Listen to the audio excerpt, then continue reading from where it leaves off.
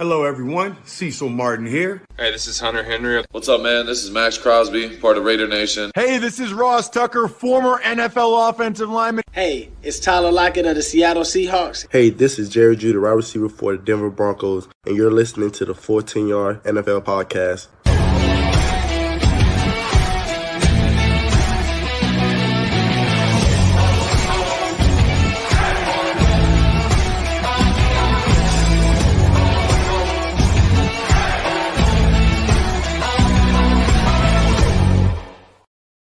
What is up, everyone? It is good to be back. I can breathe a sigh of relief on a couple of fronts. Firstly, our intro's lasted another off-season, fellas, where the players haven't actually switched teams. So we can save a few pennies on the cameo recordings, which is always a good thing. And secondly, I've actually managed to get the podcast to actually record at the third time of asking, but we won't go too deep behind our curtain, just to say it's been a bit of a disastrous start to the 2022-2023 season, but it will be our biggest one yet, as we bring you the flagship show from the Full 10 Yards, the NFL podcast, now part of the Full 10 Yards network. I'll let Josh explain a little more on that as I introduce him into the podcast. Josh, how you doing, my friend? How has your off-season been? I'm all good. I'm pretty sure I've had a busier off-season than I've had an on-season.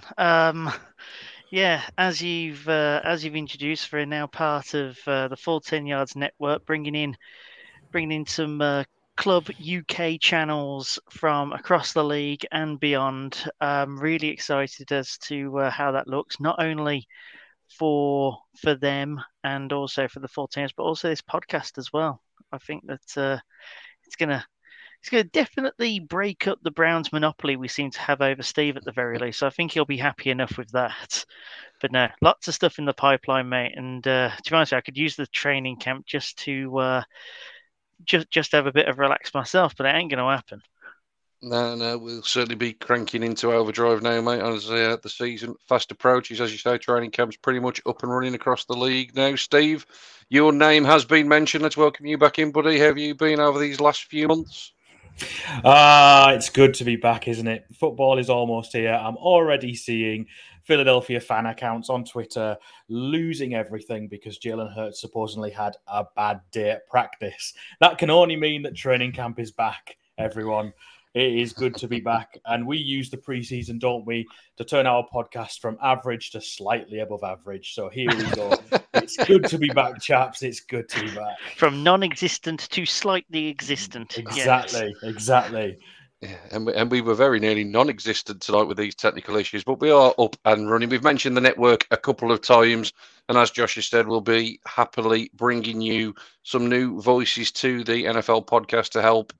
Let's get the experts of their teams on to help us delve into them, and certainly that's what we'll be doing over the course of the next few episodes as we start our previews of all of the divisions. We're starting tonight over in the AFC East, and I'm delighted to be joined. Or we're just delighted to be joined, I should say, by Carl from Patriots Touchback, who is going to be part of the network, part of the channel. Carl, how you doing, my friend? Good evening, gentlemen. Yeah, I'm very, very good, thank you. Training camp's up and running. Very, very excited for Mac Jones for his second year, and as well as our newcomers as well. Hopefully we can have a better season like we had last year.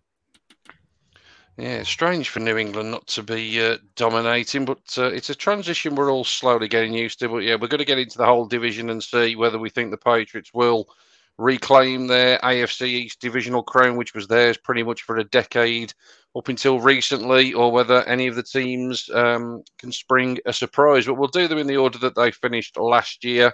So, Steve, I'm going to turn to yourself first and foremost to give us a bit of a dive into the off-season of the Buffalo Bills. It feels almost poetic, doesn't it, that we start with the Bills, the Bills who are slowly becoming the NFL's perennial nearly team, the almost team. It feels crazy that the Bills have not made it to an AFC Championship game yet with Josh Allen in the center.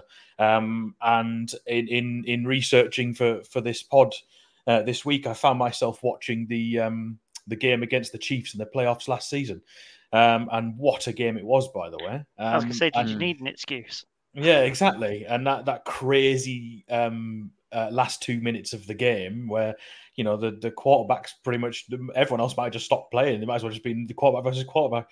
And the Bills are this team that you put them in about any other half decade of NFL history, and they probably have won a couple of Super Bowls by now, but they somehow happen to have come around when you've got Kansas City and now Cincinnati and a whole host of other AFC teams that are vying for that championship before they even get to the Super Bowl and are perfectly capable of doing it.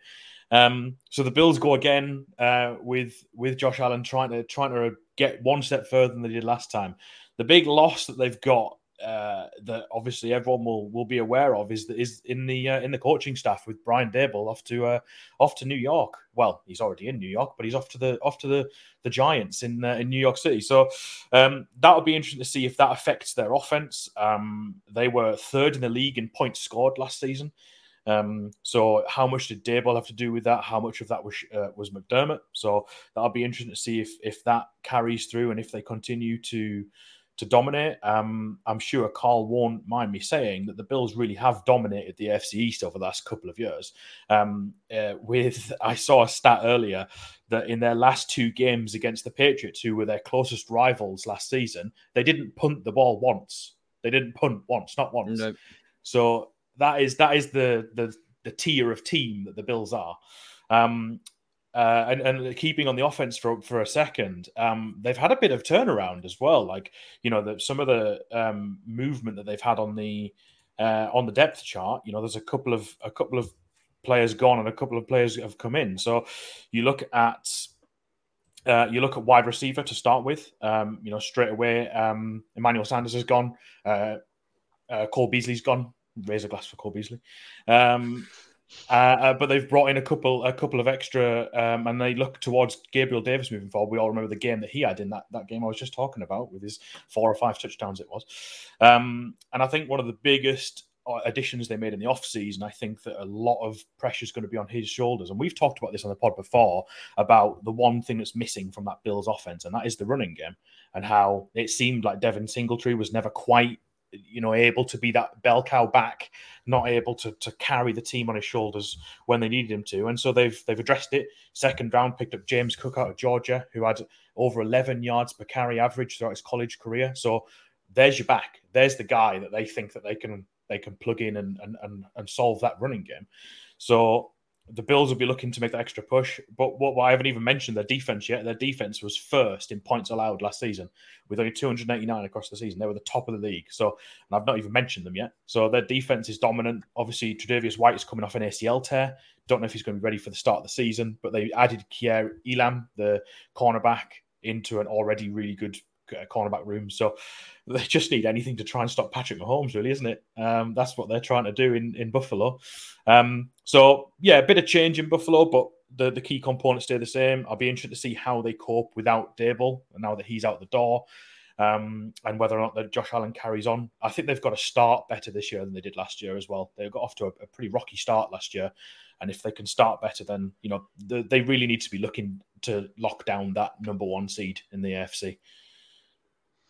Yeah, you mentioned picking up the running back in the second round of the draft. Any other highlights from the draft in terms of the rookies that potentially might make an impact, or one that potentially is a bit of a sleeper from lower down that they picked up? I think Elam. There's so much of the focus is going to be on their first and second rounders, because they come into positions that are straight away a big need. They're Elam, if Tre'Davious White doesn't get back in time, then they've got a cornerback ready there, plug and play. Obviously, he's a first rounder, so everyone knows who he is. But there's going to be so much focus on Cook to carry that ball. Singletary is as much as I don't think he's that bad a back. It obviously hasn't worked for him, and I think the O-line's got a bit to do with that as well. And I think if you had to pick a weakness on that Buffalo team, it's probably their offensive line. It's not, and I'm not saying it's awful, but if you had to pick holes in a team that's going to make the playoffs every year for the next 5 years, it probably is that. So I think that they need to be making sure that they can run the ball with a new back in place and make sure that they can open up avenues for him, because if they give him the same treatment that they perhaps have with Singletary, in 2 years' time, are they going to be again looking for another running back, wondering, well, actually, maybe it's not the running backs issue, maybe it's the running games issue, and actually we need to focus more on that rather than the back himself. Okay, and give us one then, mate, that's already on the roster or one of the free agents that they've picked up that you think potentially is the star of the show or one to watch, maybe one that needs to sort of, up his game after a bit of a disappointing year last year. I think in terms of someone that I'd be looking to sort of have a better season and certainly a bit of pressure on, I think there was a lot went through Stephon Diggs last year in terms of the wide receiver room. And obviously Sanders is gone, Coles Beasley's gone. Isaiah McKenzie, I think he re-signed with them, and I think they need to take some of the pressure off Stephon Diggs. They'll be looking at Gabriel Davis to keep going, and if he can continue on his form from where he left off at the end of last season, then he'll certainly be a good addition to that room. But I would say Isaiah McKenzie needs to improve and needs to look to contribute. The passing game in Buffalo is already top notch, and if they can get a little bit more production on defense against some of these passing teams like Kansas City, like Cincinnati, then they're probably going to get more production. But goes without saying, I guess. But I think if they can get the ball down in the end zone quicker, if that's even possible. I'm trying to avoid going to the running back again because I think there's pressure in the running back wherever you look in Buffalo. I think that always seems to be the case. And I think also as well, not to put too much pressure on, but, Brian Dable's gone. The new offensive coordinator for this season is going to be Ken Dorsey, so he's got to hit the ground running, and it'd be interesting to see if he can fill the shoes of Dable as well. So a lot of questions on the offense. You'd expect them to continue on, but there's still questions around there, and teams have proven that sometimes the slightest chink in the armor can unravel a season. Certainly. Yeah, most definitely. Let's pass it round the room then. Carl, I'm going to come to you first as our resident man in the AFC East. What's your view of Buffalo's off-season as a whole if you were going to give it a grade? I would probably give their grade a solid B. They've added another tight end to go along with Dawson Knox, and that was O.J. Howard. I believe he has something to prove because he's got the talent, he's got the ability, but we just haven't seen... He had one good season with the Buccaneers, and since then, he's fallen off the map, frankly. So maybe this could revitalize his career a little bit more. Yeah, I look at Buffalo with their running attack now. If James Cook is anything like his brother Dalvin, then the AFC East is in massive trouble regarding of that. And for the Bills, it is simple: Super Bowl or bust. They've got a top 5 offense. They've got a top 5 defense. They've got Josh Allen, who's just a running cheat code at this moment in time. If they can't get to the Super Bowl this year, questions will be asked. We've given you everything you needed, and you still can't get over the hump. Go on. Sorry. I was going to say, it feels like one of these times they've got to beat Kansas City. It feels like they have to at some point. It's like the old enemy. At some point, they've got to beat them. Well, they will. They'll beat them in the regular season. Well, not when it matters, though. If they can't beat them when it matters, Yeah, something which I think is quite important that you said earlier on, Steve, is the need for them to be quick in terms of, getting out the blocks early in the season. You look at the Bills starting 3-4 games. You've got the Rams away. You've got the Titans at home, Dolphins away, Ravens away. That's your first 4 games in the season. Now, I look at that and I think that is a slate that the Chiefs kind of had last year, and the Chiefs got off to a slow start. I'm unsure that the Bills have the mental fortitude to do what Kansas did last year and completely turn it on its head if they were to have a bad start. So, the Rams one's kind of a coin toss, but you've got to get the other 3. You've got to beat the Titans. You've got to beat the Dolphins. You've got to beat the Ravens. At least go in 3-1 in order to continue going, in order to have the momentum to build into the season. Yeah, 3 big games, those aren't there? Those ones that you mentioned there, because they're all either divisional or conference matchups and potentially teams that you would imagine are going to be in and around the playoffs also. When, as I mentioned, that word playoffs, Carl, you said it's Super Bowl or bust. If we're going to give a prediction for the season, lads, Carl, we'll start with you. What's your prediction? If you have got them making the playoffs, how far do you reckon they will go? As long as they don't run into Kansas City, I think they can go to the Super Bowl. But I think at some point down the line, they will run into them. Because Kansas City right now, they may say they're head and shoulders above the AFC West, but the AFC West has just become an absolute bloodbath. Every single team in that division has tooled up, and they are ready to go at the Chiefs this year. So basically, I think the Bills are going to run into the Chiefs again at some point. Don't know when, but I just think that they will. Steve? I mean, we haven't even had a chance to mention the fact that they signed Von Miller as well. Of course. Which is, and Von Miller might not be the player that he was a couple of years ago, but he's just won a Super Bowl, and he's certainly a leader on that defense. So, I think if you look at the offseason moves, and I don't want to turn this into a Buffalo versus Kansas City debate, but I think you look at Kansas City have lost Tyreek Hill. He's gone, and he was Patrick Mahomes' cheat code for a lot of time. The old adage of what did he say? Oh, I'll just throw it down there. Tyreek will be down there somewhere. Whereas Buffalo, yes, they've lost a couple of receivers, but they've retooled as well. And I think you have to be, if you're Buffalo, you have to go into the season thinking we are the best team in the NFL, because I think they can put themselves up there. Definitely. And I think they've definitely got a chance they have to go to the championship game to start with, because it's criminal they haven't done that. But I agree with Carl. They're one of the few teams in the NFL this season where it's Super Bowl or bust, because they can't go another season without even getting to the ball game. Like, the Bills are a good team. They should be there. It would be criminal if Josh Allen doesn't get there at least once in his career. So I just worry that the Bills might go down as one of these teams that never get there, that never do it. Mm-hmm. Josh, finish us off, mate.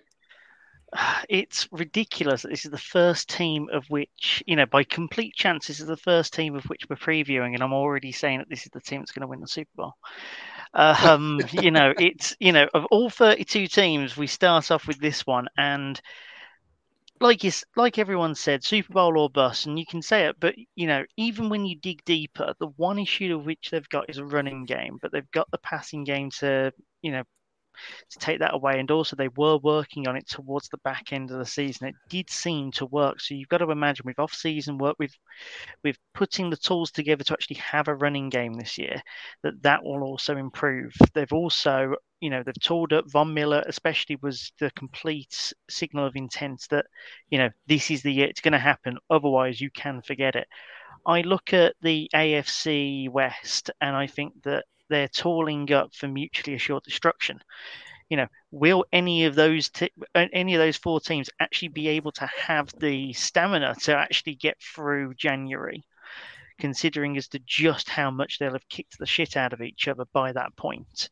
Because to have those high intensity games constantly does wear on you. It wore on the Chiefs last year. It's worn on others in the past as well. And the AFC West now just seems to be constant gladiator fights. So there is that to take into consideration. And then AFC versus NFC, I'm always going to give it to the AFC until, I know that the Bucs and the Rams have won the last 2. But for some, it might be biased, but, you give me the Bills against the Rams or the Bucs this season, and I'll say the Bills every time. One thing I'd just like to add to that, okay, obviously, that thing we missed was Von Miller obviously going to the Bills as well. I actually don't think Von Miller is actually going to cause any problems. All right, I'll explain why, okay? He left Denver, went to the LA Rams. Why was he so significantly better when he was at the Rams? It was because Aaron Donald was getting so much attention. He had 2-3 guys on him at once, and even then, that wasn't enough.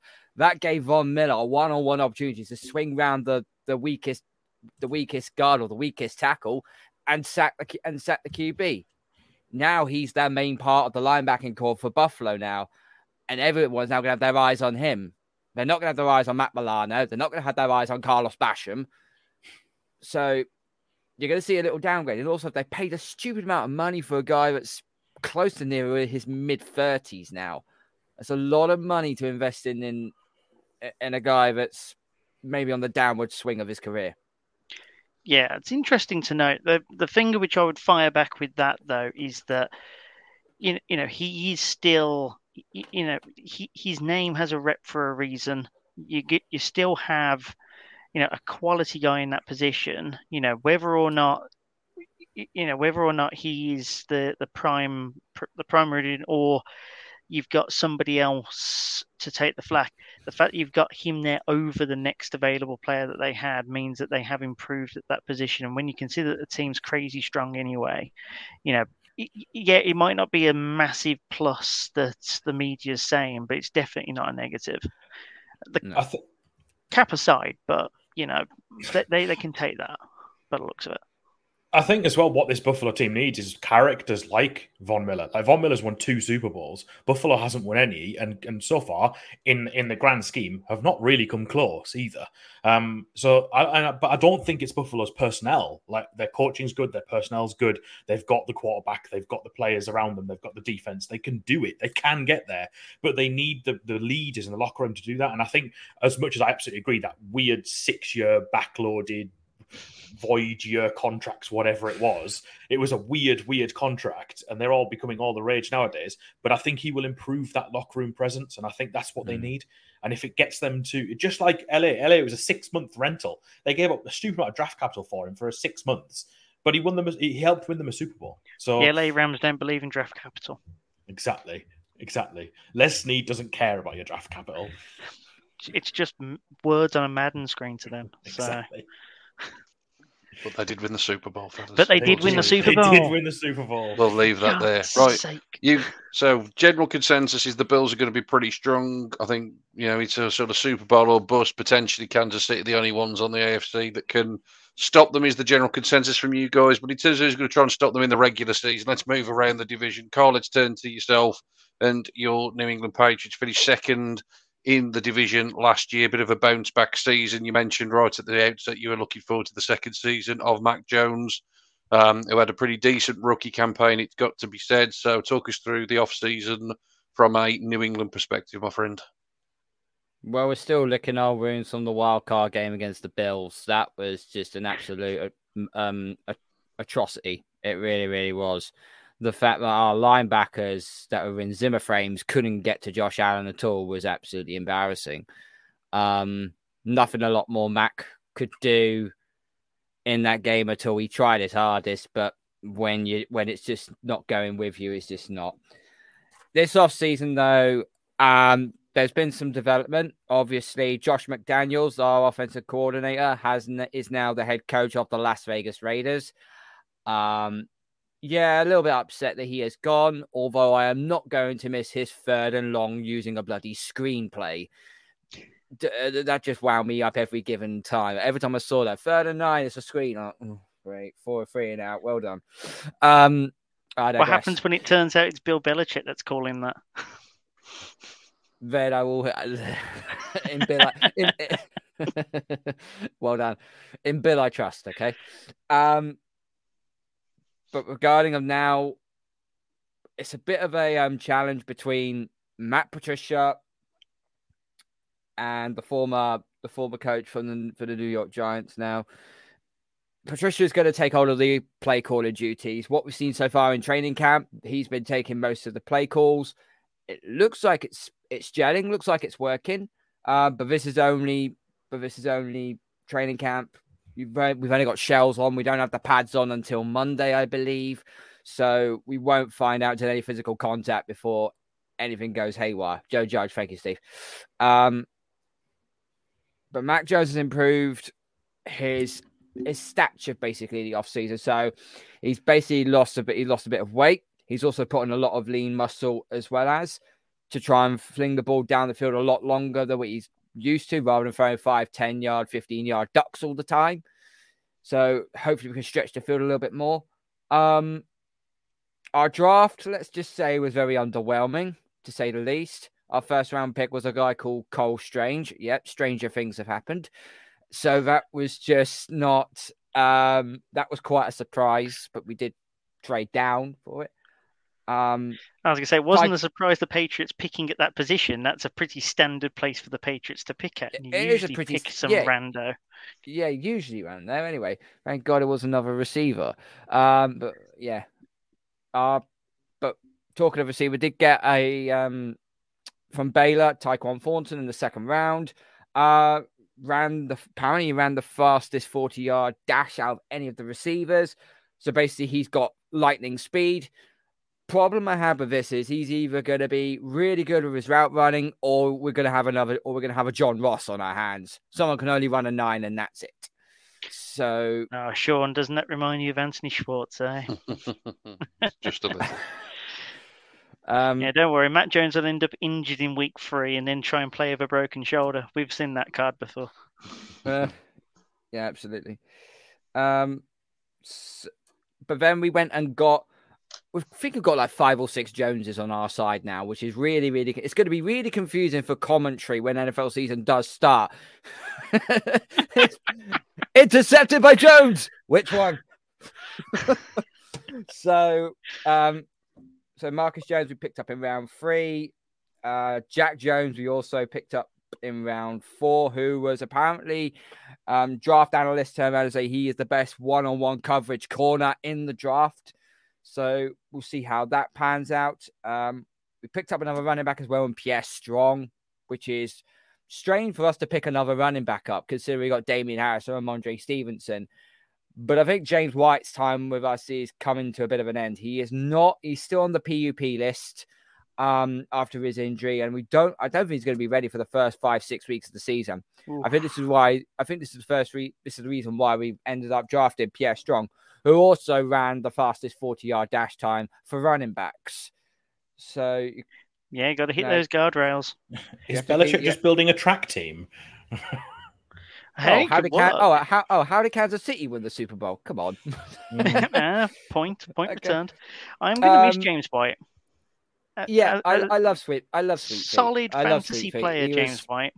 Very, very, very, very underrated. Helped us so much in Super Bowl 51. But anyway, and probably our other one in round 4 we picked up was a quarterback, Bailey Zappi, our West Kentucky.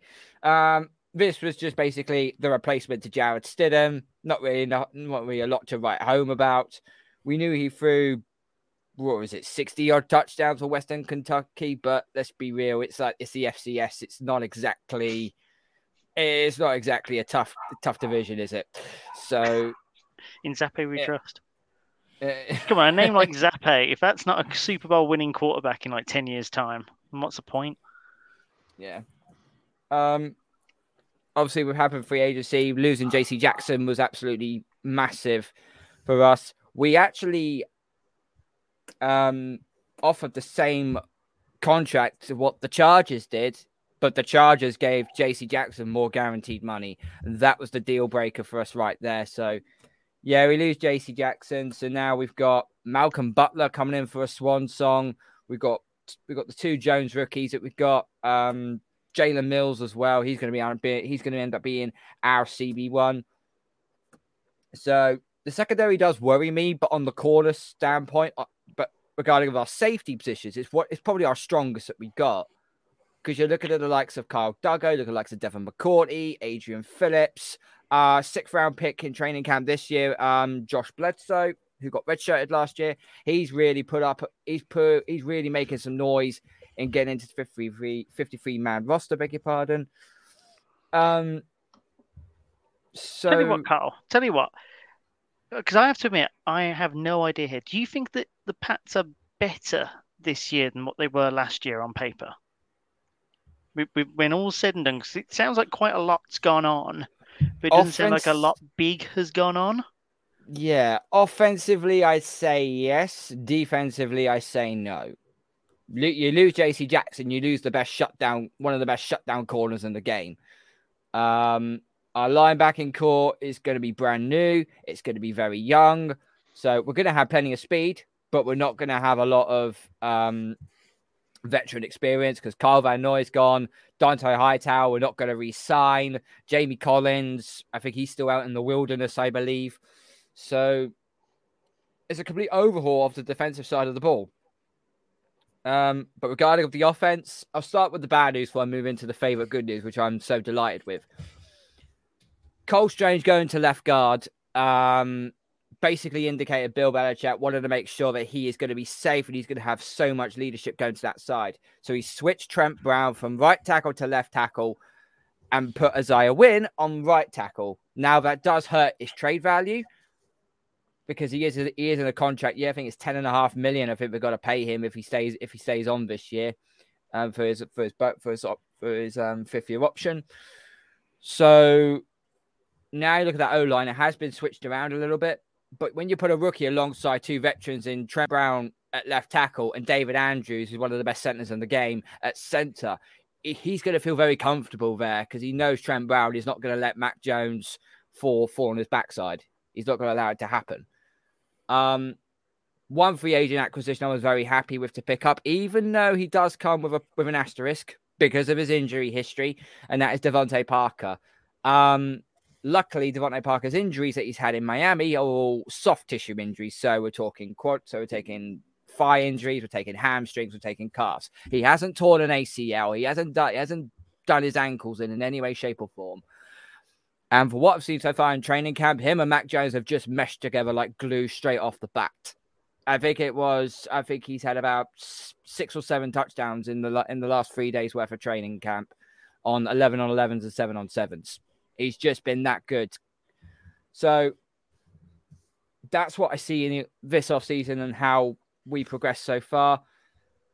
Does it worry me? Our defense is going to be a little bit worse this year. It does a little bit. But this offense should be better. Mac Jones going into his second year. I mean, I already made a prediction already on another show, and that was Mac Jones to throw for 30 touchdowns and throw less than 11 interceptions, around about over 4,000 yards passing as well. He has to make that second year leap because this division has just become from just Buffalo Bills and two tin cans. Now Dolphins have improved, and the Jets, surprisingly, they've also improved, which is very, very rare of them. So, they have to.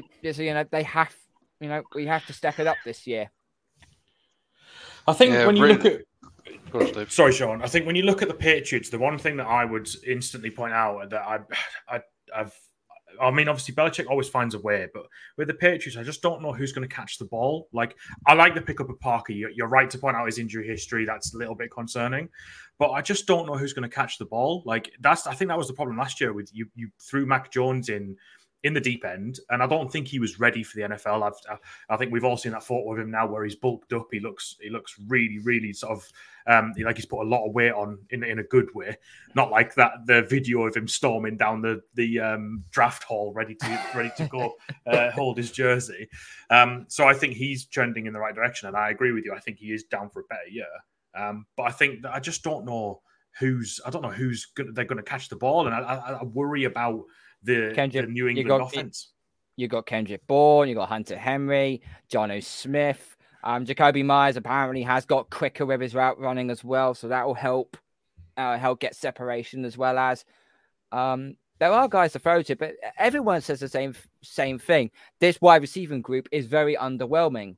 Well, when we had Tom Brady, his receiving group was also underwhelming as well.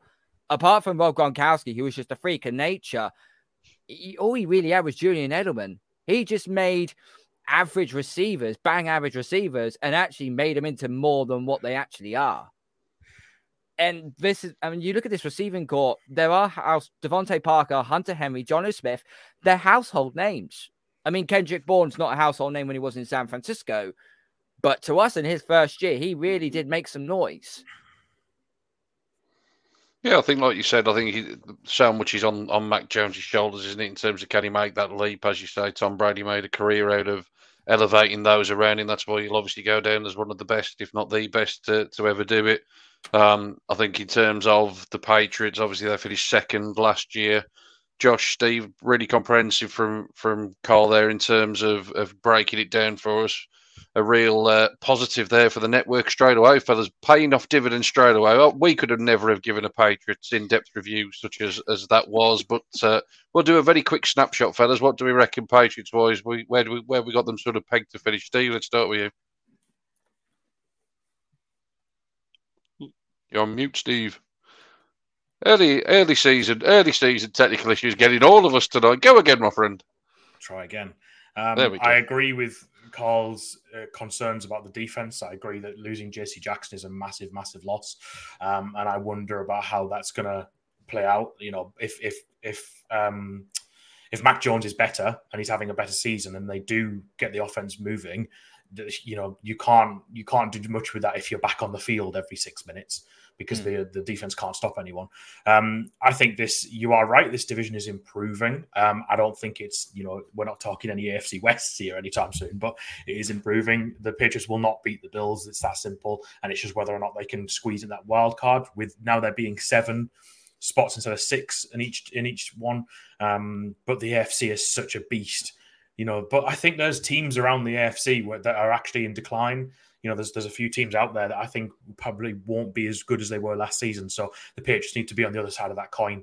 And I could see them sneaking into that 7 spot, but that's probably about as far as I put them this year. I think they're still in a bit of a sort of rebuild phase. And Belichick still hasn't named any offensive or defensive coordinators. Maybe he's just going to do it himself for the rest of time.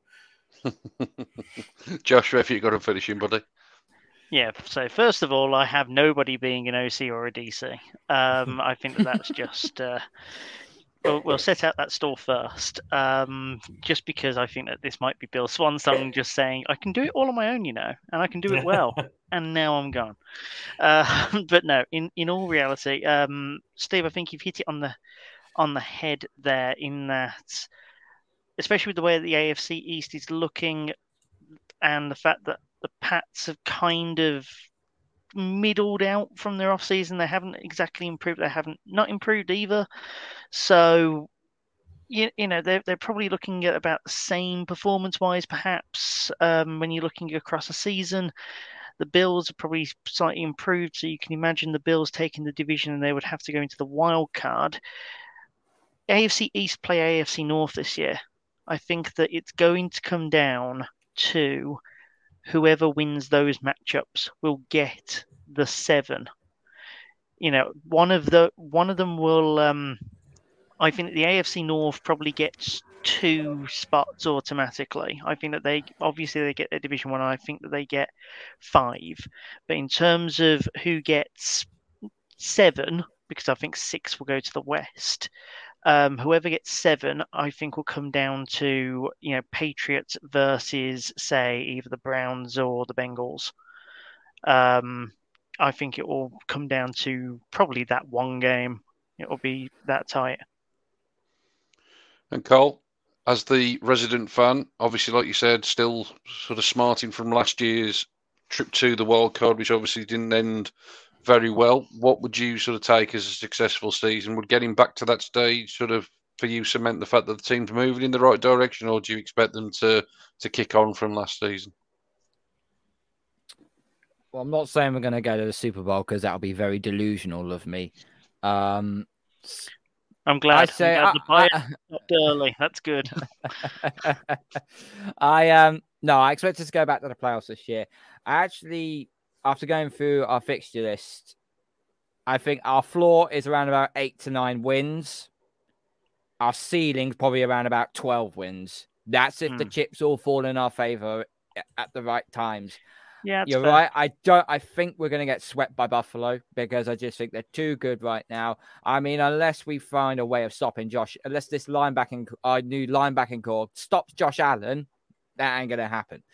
So, and you are right. I think the wild cards are going to be very tightly contested. The AFC West, you're looking at the Raiders, you're looking at the Chargers, you're looking at Denver. They're going to be all 3 of them could get wild cards, because they'll just battle out between each other. And the AFC North is still very competitive as well. Obviously, the Steelers are now in their retooling phase now. They have Mitchell Trubisky, but, you know. They'll still win 9. Yeah, I'm not listening to it. They could put a literal ghost in at QB. They'll still win 9. This is Mike Tomlin we're talking about. The Steelers will win 9. Yeah, he'll put himself in. He'll shut up himself if it means getting 9 wins. The Steelers will win 9 games. They always pull off this. Yep. This nonsense anyway. Mason Rudolph will win 9 games. It will happen. The biggest query I have though is Cleveland, because obviously with Deshaun Watson's situation, we don't know if he's going to be suspended. We're not touching that. Not touching that until the decision comes out. Far too contentious. You're pressing a button here, Carl. You're pressing a button with these two. So there's that, and then you got Baltimore as well. Lamar Jackson still hasn't been paid yet. And nor should he, but continue. Yeah, that's true. And they've got no receivers. They let go of they let go of Marquise Brown. But yet they'll still win 11 games. And Lamar Jackson will still be in the MVP conversation. But they are just such a one-dimensional team. Tell me about the Ravens are such a one-dimensional team. These two don't want to know, actually. I say this annually, and I get it in the backside from them. Yeah. Look, I still have Cincinnati retaining the division. I just think we obviously this is not an AFC North preview or anything, but they have retooled up their offensive line, which was the biggest pain in the backside for them last season. They've actually They've actually now done the whole lot. They ain't going anywhere anytime soon. So I reckon if the Patriots beat the Ravens and the Browns, that's our wild card. Well, yeah, if you win 2 of the AFC North games, 3 of them if you include Pittsburgh. If you win those 3, you've got a wild card.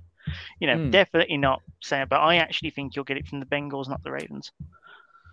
I am going to put a pin in this conversation, fellas. We'll get to the AFC North as part of our divisional previews. We are waiting for a certain decision, as Carl's referred to hopefully find a resolution before we preview it, as it obviously is going to have monumental impacts on that division. So we will get to it.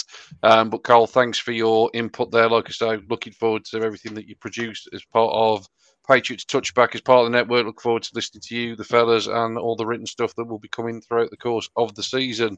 Let's continue on though, fellas, and let's whiz through the other 2 teams in the division who are both, as Cole said, looking to make improvements and potentially have made improvements. I'll run you through the Miami Dolphins, who made some interesting moves, it has to be said, throughout the course of the off-season. Started way back when we were still recording, fellas, with them actually getting rid of Brian Flores after another winning season. Obviously a pretty disastrous start to last year, but then went on a superb winning run, but wasn't enough to ultimately save his job. We will see about the ramifications of all that, as that's obviously gone into very dark and deep waters. So we'll see where that progresses. But Mike McDaniel finally gets an opportunity after being a Shanahan disciple for years. He will be the man in charge. So plenty of optimism that he will have a positive impact on the offense in Miami. And that's where a lot of the focus has been throughout the course of the offseason. Terran Armstead coming in to shore up one of the tackle positions. It's already been alluded to throughout the course of this discussion that Tyreek Hill will now reside in South Florida. Not too bad in terms of the compensation, I wouldn't have said either, in terms of what was given up for, arguably one of the top 5 receivers in the game, certainly probably the top 1 in terms of the quickest at least. Giving up a 1, 2, and 4 this year, which made me reviewing the Dolphins draft very easy, fellas. We'll get on to that in a minute, but I didn't have an awful lot of work to do there. Basically, Tyreek Hill was their draft. But yeah, Tyreek Hill added, as was Cedric Wilson, to compensate for the loss of Devontae Parker, as Carl's just alluded to, off to divisional rivals New England. Retooled in the running back spot. I think they're just looking to do this by committee or try and find lightning in a bottle with these 3 names: Chase Edmonds, Raheem Mostert, Sony Michel. All 3 of them individually have had moments of excellence. Some of them, Mostert in particular, has had stretches where if he can stay injury-free, has put really good back-to-back outings together and seemed to be a real weapon. But he's always been dodged by the injury curse, hasn't he? But he's always ran well in that Shanahan scheme.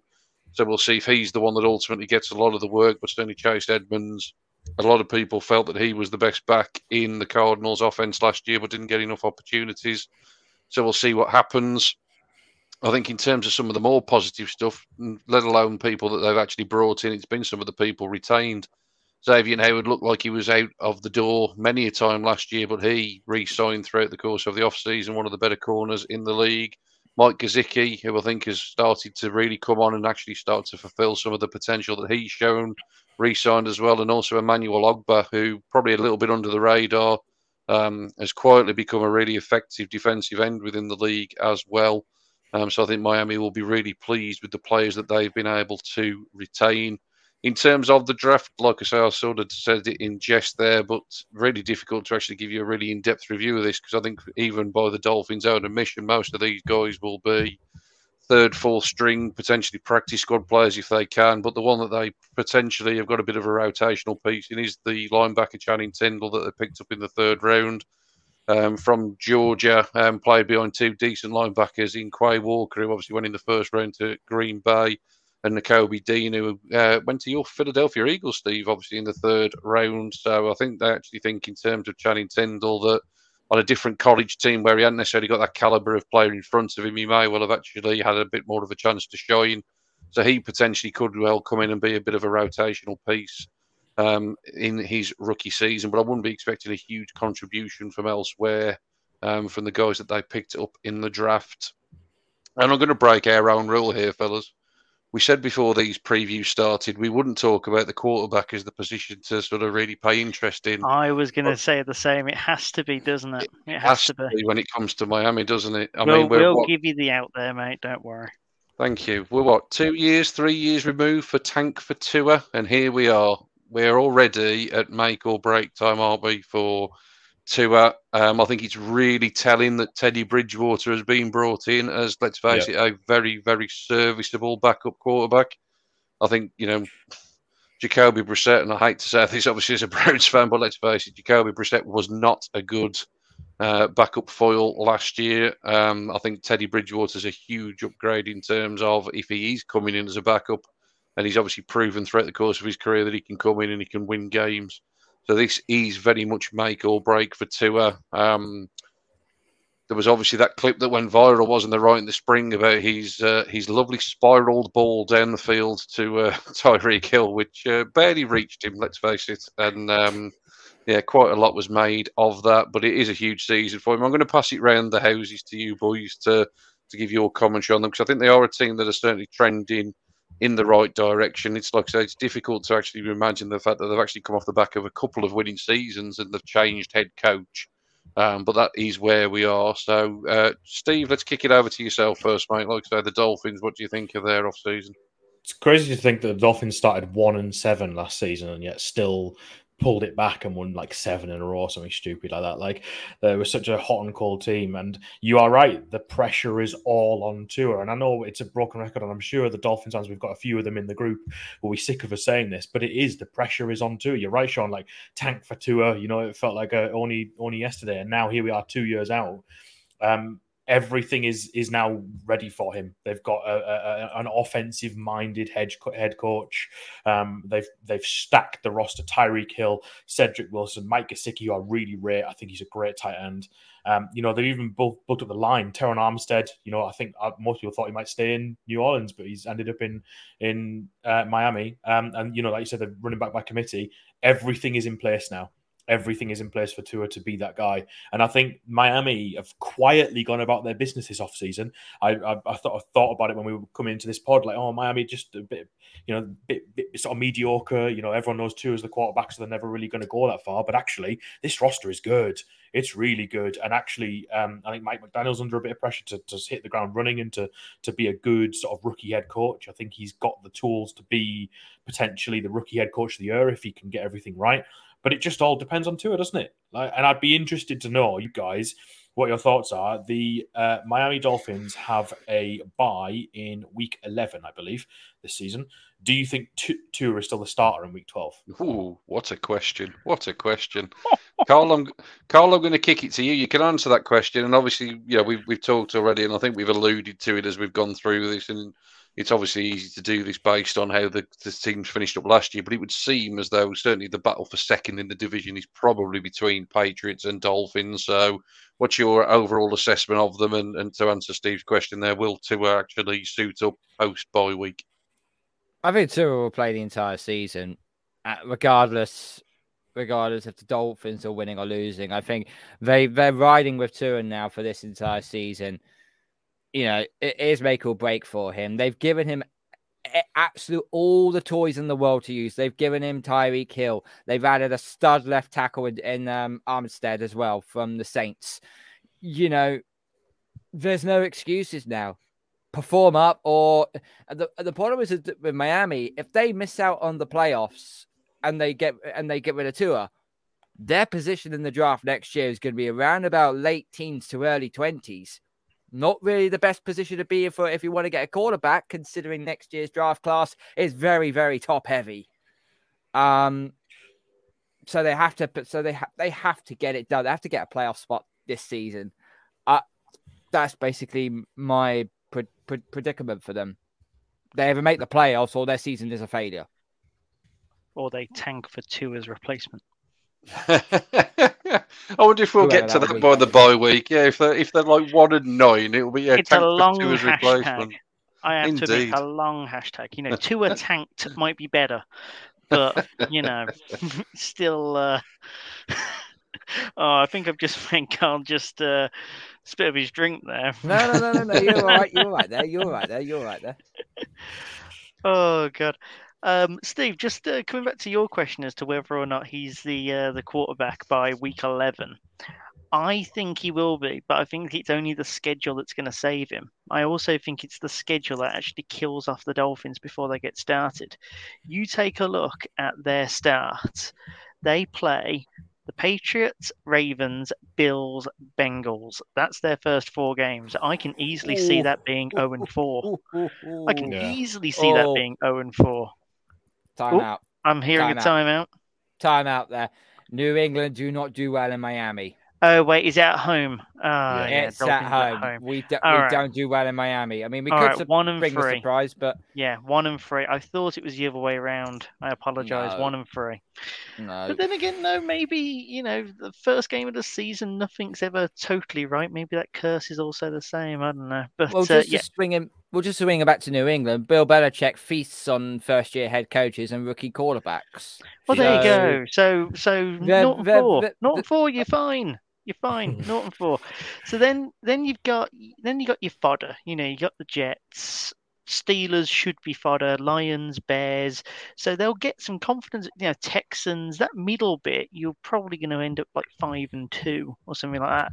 Then you get week 11, of which means that by that point, Tua is safe. People are there thinking, you were talking about Miami winning 7 on the bounce towards the end of last season.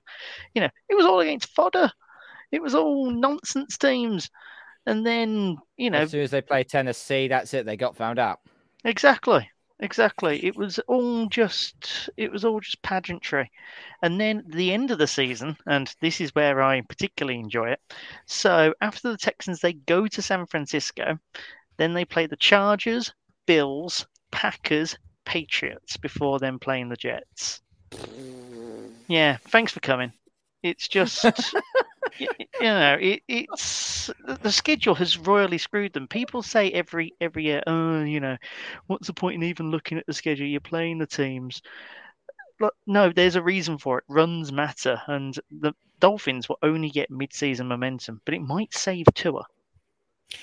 I think to finish us off, what I would say is that don't forget the way that the NFL is heading.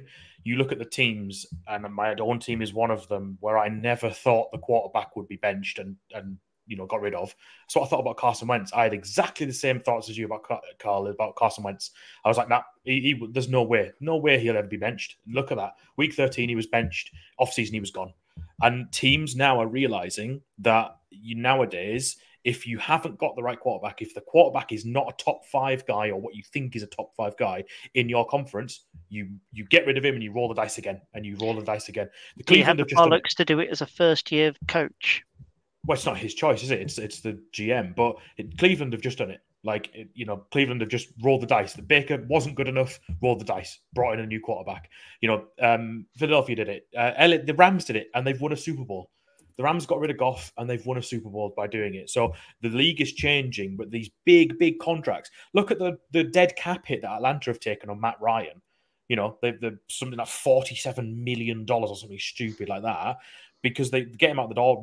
I know he's 38 and he's, obviously that's a bit of a different situation, but it just shows now that quarterbacks and dead caps and big contracts doesn't matter anymore. Doesn't matter. If the quarterback is not the one, you get rid and you retool.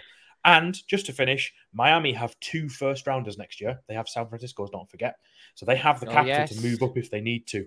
So the pressure is on Tua even more. 2 mid-round firsts to jump up into a top 5 pick. Where have I heard that before? Sounds about right. Yeah, so then they pick up Trey Lance, and then I was going to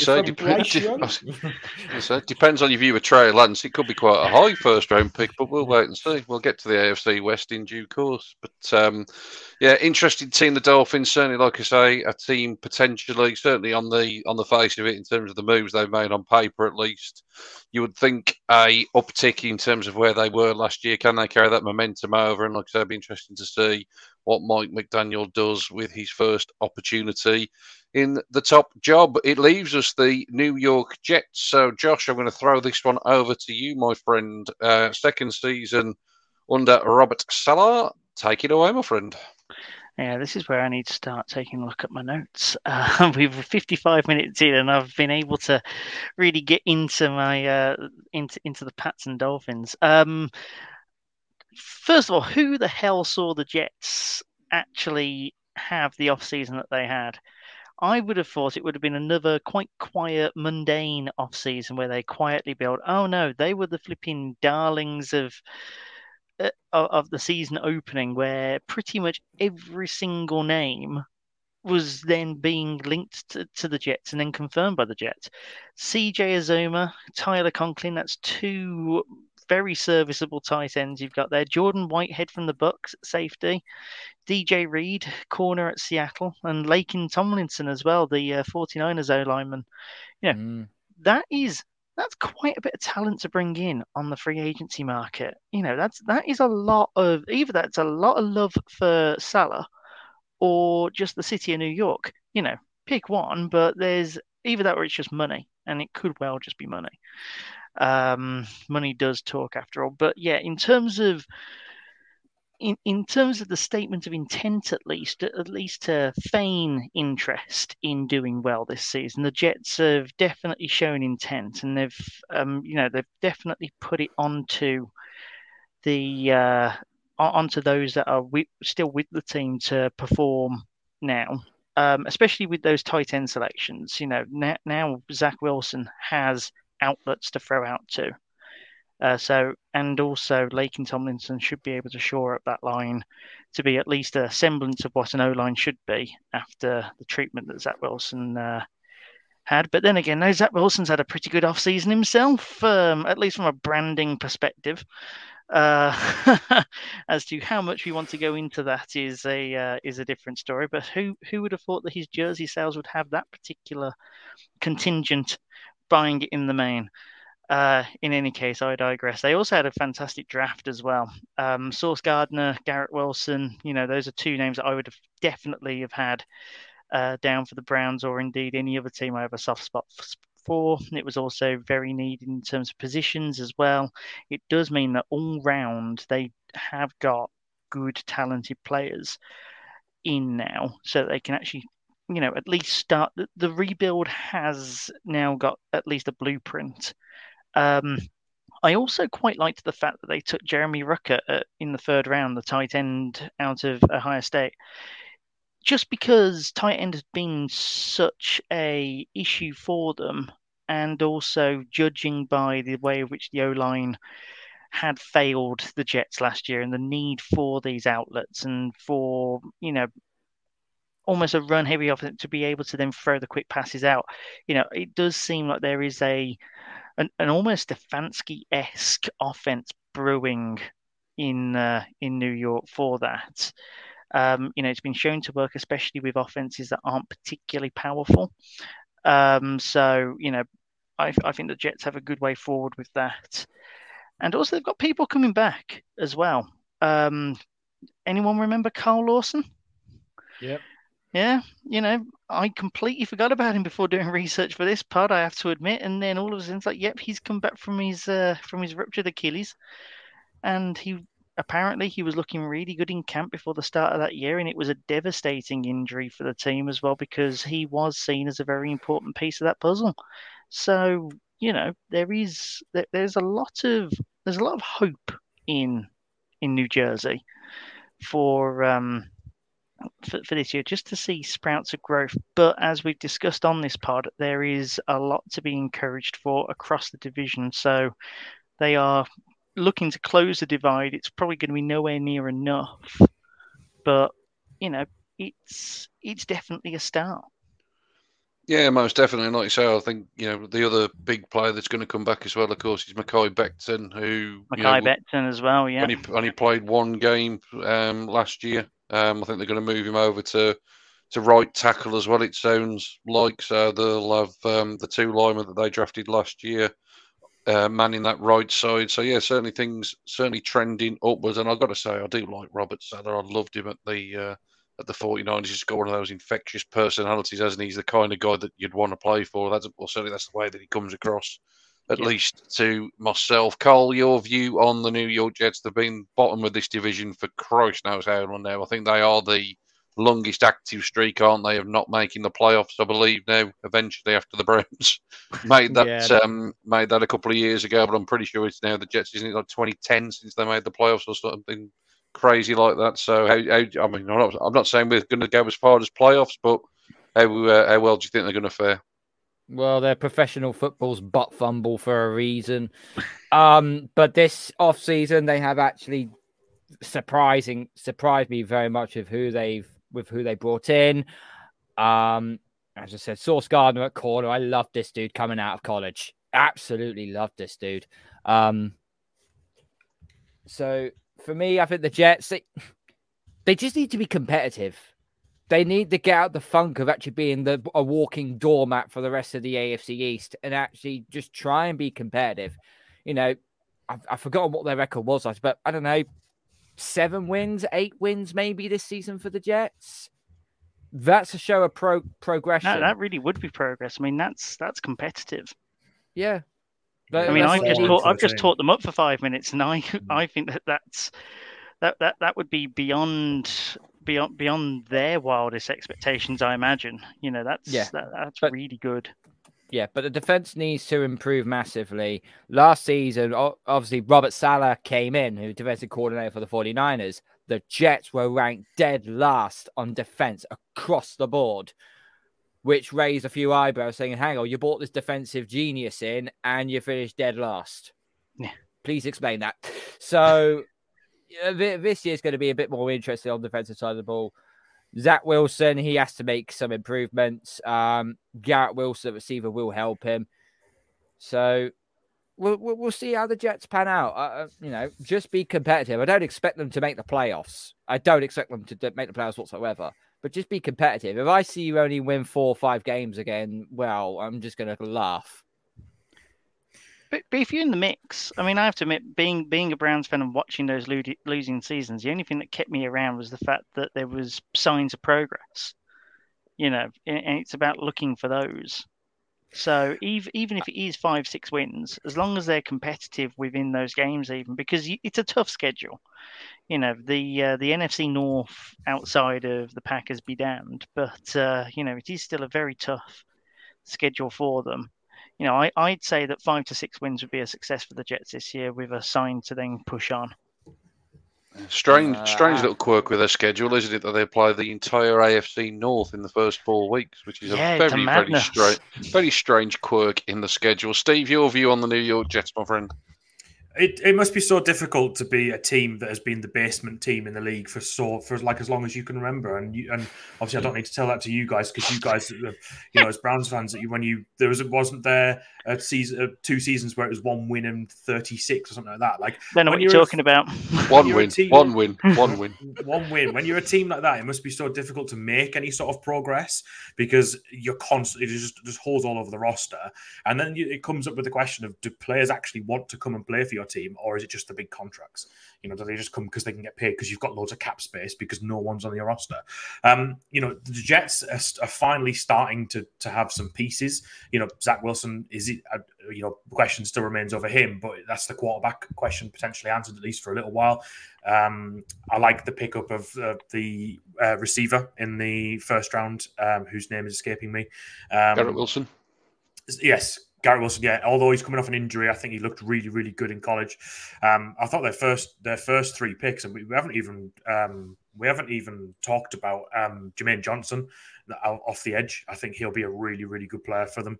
So they're starting to fill holes and they're starting to fill gaps. And I think this season there's potentially going to be a lot of pressure on Robert Saleh. You know, I agree. I think he's a really good character, but they have to start progressing. They finished 4-13 last season. They have to start knocking on the door of New England and Miami to try and again, I'm not saying that they're going to finish, 10-7 or something, but they have to start knocking on the door. But this is the problem when you get franchises like this that are run really badly. That what will happen is if they don't and they do finish like 5-12 or 4-5-6 wins, something like that, they'll tear it all down. They'll fire Robert Saleh, and it's back to the beginning. They'll get rid of Zach Wilson. Look at what happened with Sam Darnold and all of the quarterbacks that have come before him in New York that everyone thought was the answer and just hasn't been the answer. So they have to have some patience and decide if they're going to give Wilson some time and actually give him time. So yeah, like I said, like you guys said, progress is going to be 5 or 6 or 7 wins. It's not going to happen overnight, but if you are patient with it, eventually you can turn it around. I think they just need to give these people some time. Yeah, most definitely. I think it's one of those divisions that, like you say, you probably would expect it to finish in a very similar order to what it did last year. However, there are certainly signs that, probably all the teams are sort of trending in the right direction and certainly becoming a much more competitive division than it was for that decade of Patriots dominance that we alluded to right at the outset of the podcast. That finishes us off nicely, fellas. And as we're talking about the Patriots, it gives me a chance to thank Carl once again for joining us tonight. Carl, where can our regular listeners be expecting to find the work of yourself and your friends with regards to Patriots Touchback throughout the course of the season? So the Patriots Touchback podcast will be going live at some point next week. We have a demo podcast to get through first so that we coincide with how we're getting on, and then we will release our first episode, which we'll talk mostly about training camp, how that has gone so far, and also a little bit of insight into how we became Patriots fans as well. And also, if you see down on my screen below, you'll see my little logo, KB Sports. It is my YouTube channel and also my Twitter name as well. So please hit me up on that. And I talk about New England Patriots. I talk about a dreaded football team I support in Arsenal. And I'm also a humongous UFC fan as well. And I do live stream for UFC as well. So please hit like and subscribe on the channel, and also follow us on Patriots Touchback when we do go live next week. Yeah, look forward to you becoming part of the network. We'll obviously be promoting it through Full 10 Yards as well. So I really appreciate you coming on today, and I'm sure we'll talk throughout the course of the off season. In terms of us, though, at Full 10 Yards, like I say, great to be back behind the microphones tonight. It's been a little while. But we haven't been standing still. Like we say, the network has started in its infancy. We'll be adding some more teams to it over the course of the coming weeks. Keep your eyes and ears peeled for that. But the other thing that we've been beavering away with, as we did for the last couple of years, is our off-season NFL guide for the 2022-2023 season. And it is available now for pre-order. Just going to have the final few touches and tweaks put to it, but you will be able to put your pre-orders in now. This year it will be £15 for the digital and print copy combined, which we're pleased to say we've been able to do at 25% reduction compared to last year's price, doing everything that we can to get you the best quality product at the best possible price. So it'll be £15, which will get you a lovely printed copy as well as a digital one. If you just want the digital version, then they will be available for digital download at £5. And as we have done previously, if you are a fan of the podcast and you're listening along, the code is FULL10 if you add that after you've added the product to your cart. you'll get a further 10% off. We're very generous, fellas. We like to think about the cost of living crisis in the UK at the minute, don't we? We're actually working for nothing here at the Full 10 Yards. Exactly, 35% off. That's inflation busting, even at at any sort of rate, really. Exactly, but most importantly, it will be full of content, quality product. Again, we're really, really proud of it. And like I say, we'll be good to go in a couple of weeks. Myself, Josh, and Steve will be back over the course of the coming weeks. We'll be dropping podcasts probably on a slightly irregular basis over the course of the next weeks, depending on when we can all get together and when we can line up some more guests from our network to help us preview the rest of the divisions. Next up will be the NFC East. So I'm sure Steve can't wait to talk all things Philadelphia. And I think we're going to be joined by Craig as well from the network. We'll introduce Craig from in Big his Blue channel. UK as well. Yeah, someone to balance out Steve, I think. We need a check and balance. Big up to Big Blue UK, because they do an amazing job. They do. I've had one of their guys, I think it was Kevin, I think I had on my previous YouTube channel last year, talking about the Giants as well. So yeah, they do an amazing job there. And also they're going to be over there in London for when they face the Packers at Tottenham Stadium as well. So they're going to have a huge following for that long weekend as well as. Yeah, brilliant. Yep. Yeah, looking forward to getting all these guys and girls on as part of the network.